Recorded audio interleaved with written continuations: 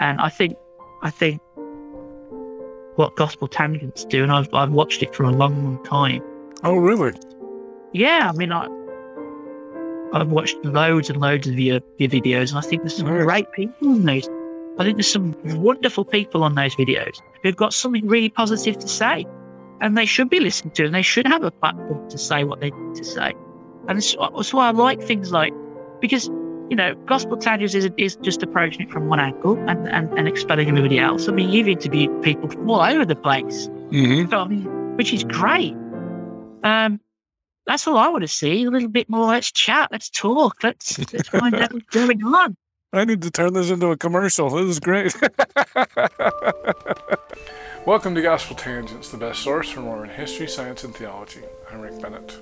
There are many who have a problem with Mormon culture. Paul Toscano is one of them. He's not going to hold anything back. Check out our conversation.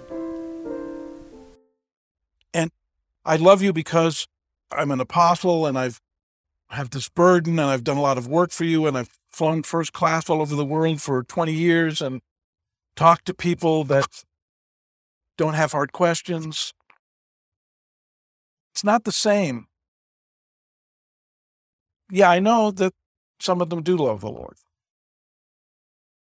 you know, but when you hear some of them speak, you wonder, how could they love the Lord and say things like Dave Bednar says, and not be able to answer a question like Jeff Holland can't, and to say things about gays and lesbian households and their children that Russell Nelson says and Dallin Oak says. How can they do that? I mean, they're obsessed with power. I mean, when you see them all arrayed in white, standing beneath the white Christus statue, it should make us shudder. Why? Because what does that mean? What is that symbolizing? Bunch of white men dressed in white suits under a white Jesus, who for 120 years proclaimed that black people were inferior in the name of the Father and the Son and the Holy Ghost. They didn't just believe racism, they said it came from God. Of course people are going to leave the church when they find out that men who claim to speak with God never allow themselves to be corrected. They excommunicated Lester Bush. Did they? I don't know. They made his life bad. I don't think they made his life bad. They excommunicated me. Mm-hmm. They excommunicated Margaret and Lavina and Mike Quinn and Lynn Whitesides and a whole bunch of other people for trying to get them to choose love and not power. Love does not manifest itself by separating yourself and dressing in white and standing in front of the Christus statue. It's picking up the phone and calling Paul Toscano in 1992 and saying, Paul, what are you talking about? We don't want you outside the church. Why? Come on up. Talk to us. But Boyd Packer wouldn't do that because Boyd Packer never understood the difference between the church and the Air Force. Bruce McConkie, who was a very simple creature, taught the saints that obedience is the first law of heaven. Obedience is the first law of hell. The entire devil's plan is based on strict conformity and obedience to march us back into the celestial kingdom. Everyone, without a thought in their heads. That was what you get. And then at the end, after he gets, humiliates George Pace at that BYU devotional that he gave in 1982, where he told people that they shouldn't have a personal relationship with Christ. They should only follow their leaders. And George Pace was virtually informally excommunicated, never got his legs under him again, just for being a religion teacher at BYU and telling kids there that they should try to develop a personal relationship with Jesus Christ. Bruce McConkie wasn't having anything of it. But at the end of his life, he tries to give this last testimony. Well, too little, too late. Putting Jesus' name in bigger letters on the buildings and saying that the Book of Mormon is the second witness of Christ isn't the same. It's just like saying, Lord, Lord. But there'd be many who say, Lord, Lord, and he says, you don't know me, and you don't know me. Talk about whited sepulchres. I mean, if you go down the 23rd chapter of Matthew, it's talking about most Catholic, Protestant, Mormon religious leaders.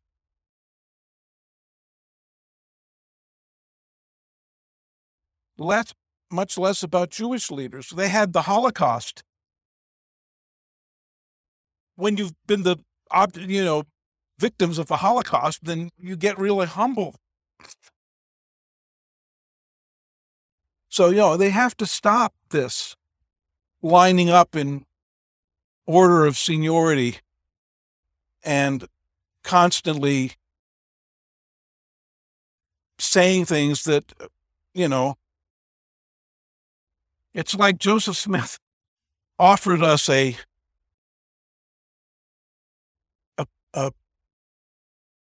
pot of stew.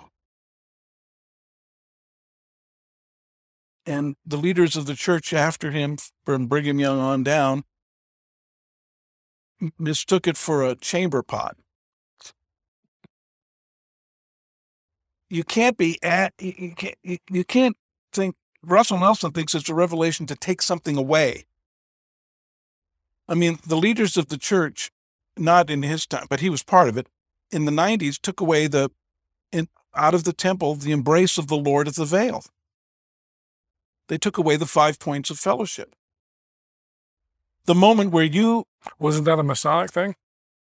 The 5 points of fellowship may be a Masonic thing, but baptism was a Jewish thing. The Eucharist, communion, the sacrament was Passover thing. The whole of the Christian gospel isn't about inventing new things. It's about renewing old things. It's turning water into wine, taking the Passover and turning it into the sacrament, taking the Masonic rituals from the Royal Archmasonry and turning it into a Christian sacrament. It has to do with Christ renewing. It's the resurrection. Your body is renewed.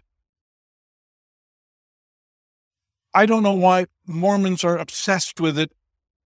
It has to be new because they want to be right. They want to be right more than they want to be saved. That's why they're always looking around Mesoamerica or the heartland for Nephi's garbage, looking for some proof that we're right. Well, we're arrogant enough without proof that we're right. We're arrogant enough to drive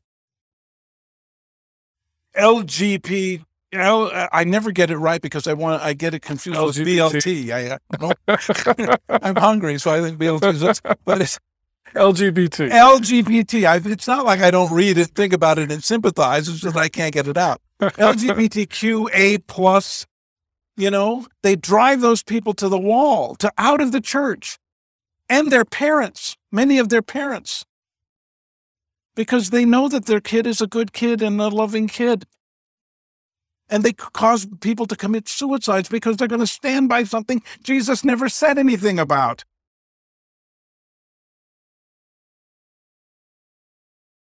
He did say a lot about, the poor. And their answer to the poor is, they can give some money. Proportionally, it's not great. But they have $124,000 million. If you have a pile of $1 million and you have 124,000 piles, that's how much they've got in Ensign Peak. Mm-hmm. Possibly more now. Yeah. They could, just on income from that, they could run the church without tithing. Yes, I'm upset with them. Do I think they're going to hell? No.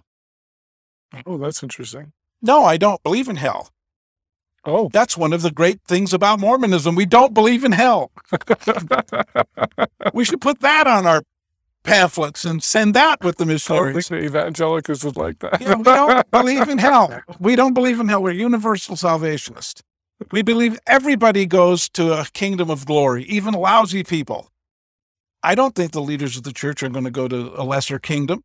And I don't think the ones that do go to a lesser kingdom have to stay there like Bruce McConkie thought. Well, we can progress between. Oh, absolutely. It sounds very Hinduism or Buddhism. Well, there's a lot to Buddhism that's true. There's a lot to Hinduism that's true. There's a lot to Buddhism that people don't know. Like they have 1,000 levels of hell that they believe in that most people don't know about. Oh. Dalai Lama doesn't talk about that. He's got good public relations. Our guys, maybe not. So, yes, I think Mormonism needs to be revisited. I mean, I think there's a lot to the Mormon theology and Mormon history, and our own experience is a vignette that we should examine. Our own faith crises ought to be examined as to what's going on because they illuminate. But if you listen to and maybe you have, the video that was it was briefly on the internet, it was taken off, of the British rescue that happened a couple of months ago, where Russell Ballard and Jeff Holland and Quentin Cook, who incidentally is a descendant of Heber C. Kimmel. There's still a lot of nepotism. No, yeah. They went to Britain and basically did not answer the hard questions that those people had. Remember how in the Swedish rescue? Like the Swedish rescue, but this was British. It happened just recently. Okay. And the Swedish rescue, I think there was a rescue that happened in Idaho or something. Yeah, too. the Boise rescue. The Boise rescue. Why are they rescuing? It's because they've lied. They lied about racism. They lied about polygamy. And they say, well, we were wrong about racism, but we're not wrong about homosexuals. Well, why not? You were wrong about polygamy. You were wrong about racism.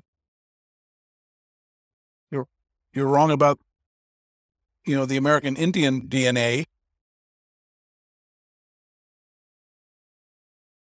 Why are you wrong about everything? Why are you all Republicans?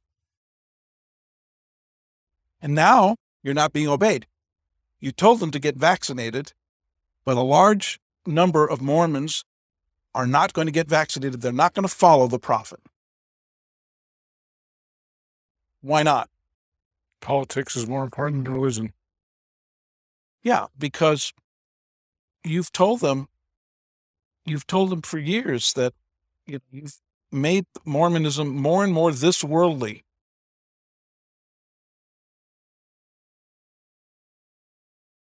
You've made building temples more important than the ceremony inside. You won't explain it to them. You can't. You don't know how. You've let the sacred fire go out, but you've kept the structure.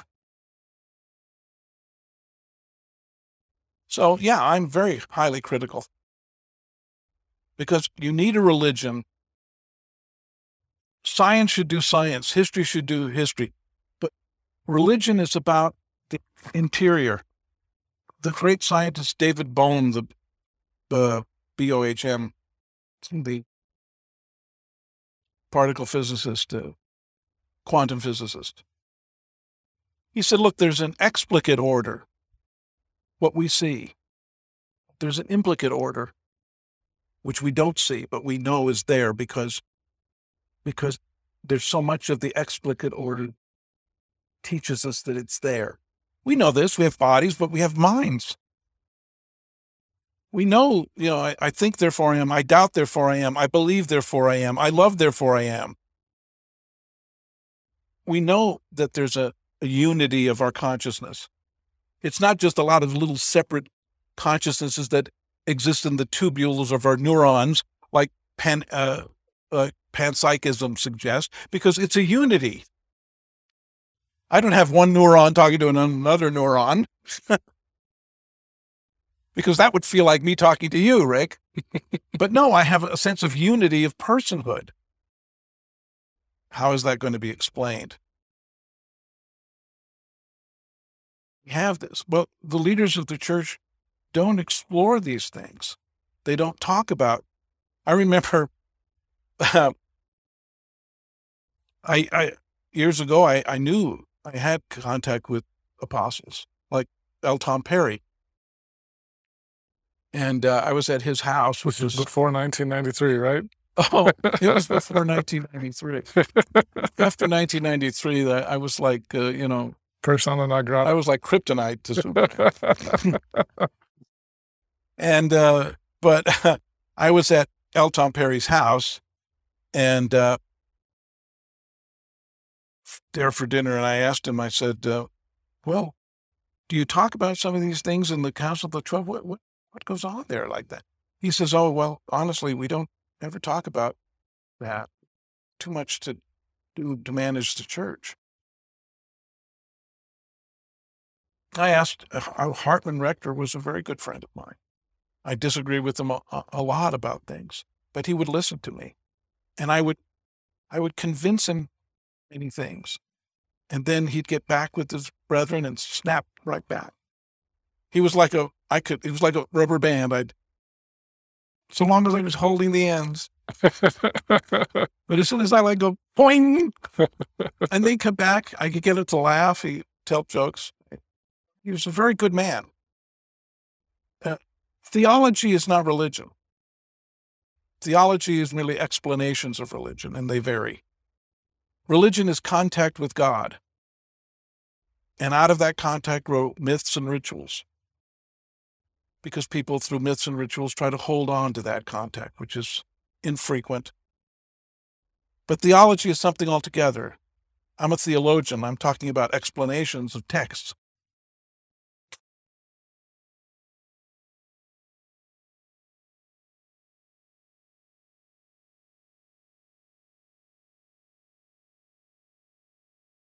Not everybody needs to be a theologian. So I don't expect the leaders of the church to do that, but they shouldn't be shutting down. They shouldn't be excommunicating people simply because we disagree. It's cruel. Mm-hmm. And then you wake up one morning and you look at the congregation that's left, and there are all these people that are staring up at you. I'm going to try to worship you. David Bednar says he's scripture. Well, he's not. It's just a lie. He wasn't called to be scripture. And he wasn't called to be in a board of directors that runs the church under a CEO and a CFO and a CXO, or whatever they call it, chief executive officer. No. He was called to go out into the world and preach Christ and him crucified. And he doesn't do it.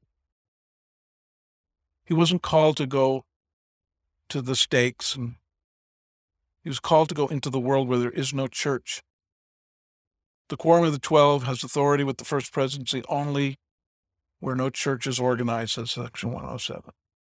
Mission field. They should get out of town. And because they don't, they want to hang around Salt Lake and travel first class and go to the stakes. They're not supposed to be where the talking in the stakes. They're supposed to be like St. Paul in Turkey, in Abyssinia, Ethiopia, not sending 19-year-olds who come home early and go before they're ready and then come home early. They should go themselves. Without purse or scrip.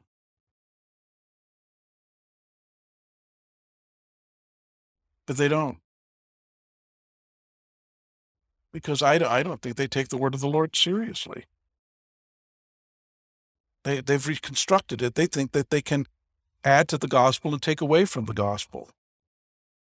They think they can take away from the ordinances of the temple. They can take out the embrace of the Lord at the veil, where we impute our sins to Christ and he imputes his righteousness to us. Where we touch every one of his wounds in his hands, the flailed wounds at his back. Our head touches his head where the crown of thorns pierced him. They took that out. Doesn't say much for their revelatory power. They need to repent. They don't need to leave. They don't need to put on sackcloth and smear ashes on themselves. They just need to repent. And I'm sorry that I'm the one that has to tell them. Do you think they're listening? Oh, they listen. They listen, and they don't repent. That's the sad part. They just do the thing that doesn't work harder and more often. Are you the Amos of the Bible? I'm not Amos. I'm not a prophet. I am not a prophet. I am just telling you, I am only repeating what the scripture says. I'm not saying anything that is not there. A little bit that isn't there there's a little bit that I say that you can't get directly from there. But like I say, I have an arguable position on some of those things that are more mysterious. I hope you've enjoyed our conversation with Paul Toscano. Our next conversation with Paul will be our last, so you want to sign up to our free newsletter at gospeltangents.com/newsletter so you can hear the final part of our conversation. We're going to talk about atonement theories.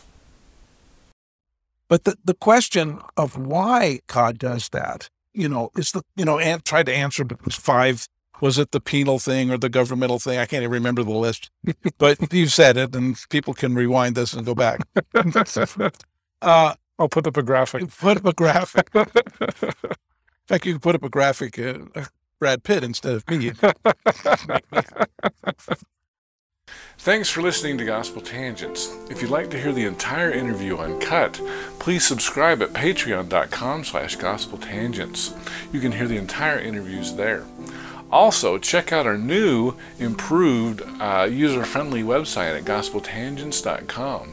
We've made it much more user-friendly, so check that out. Click here to subscribe, here for a transcript, and over here we've got more of our great videos. Thanks again.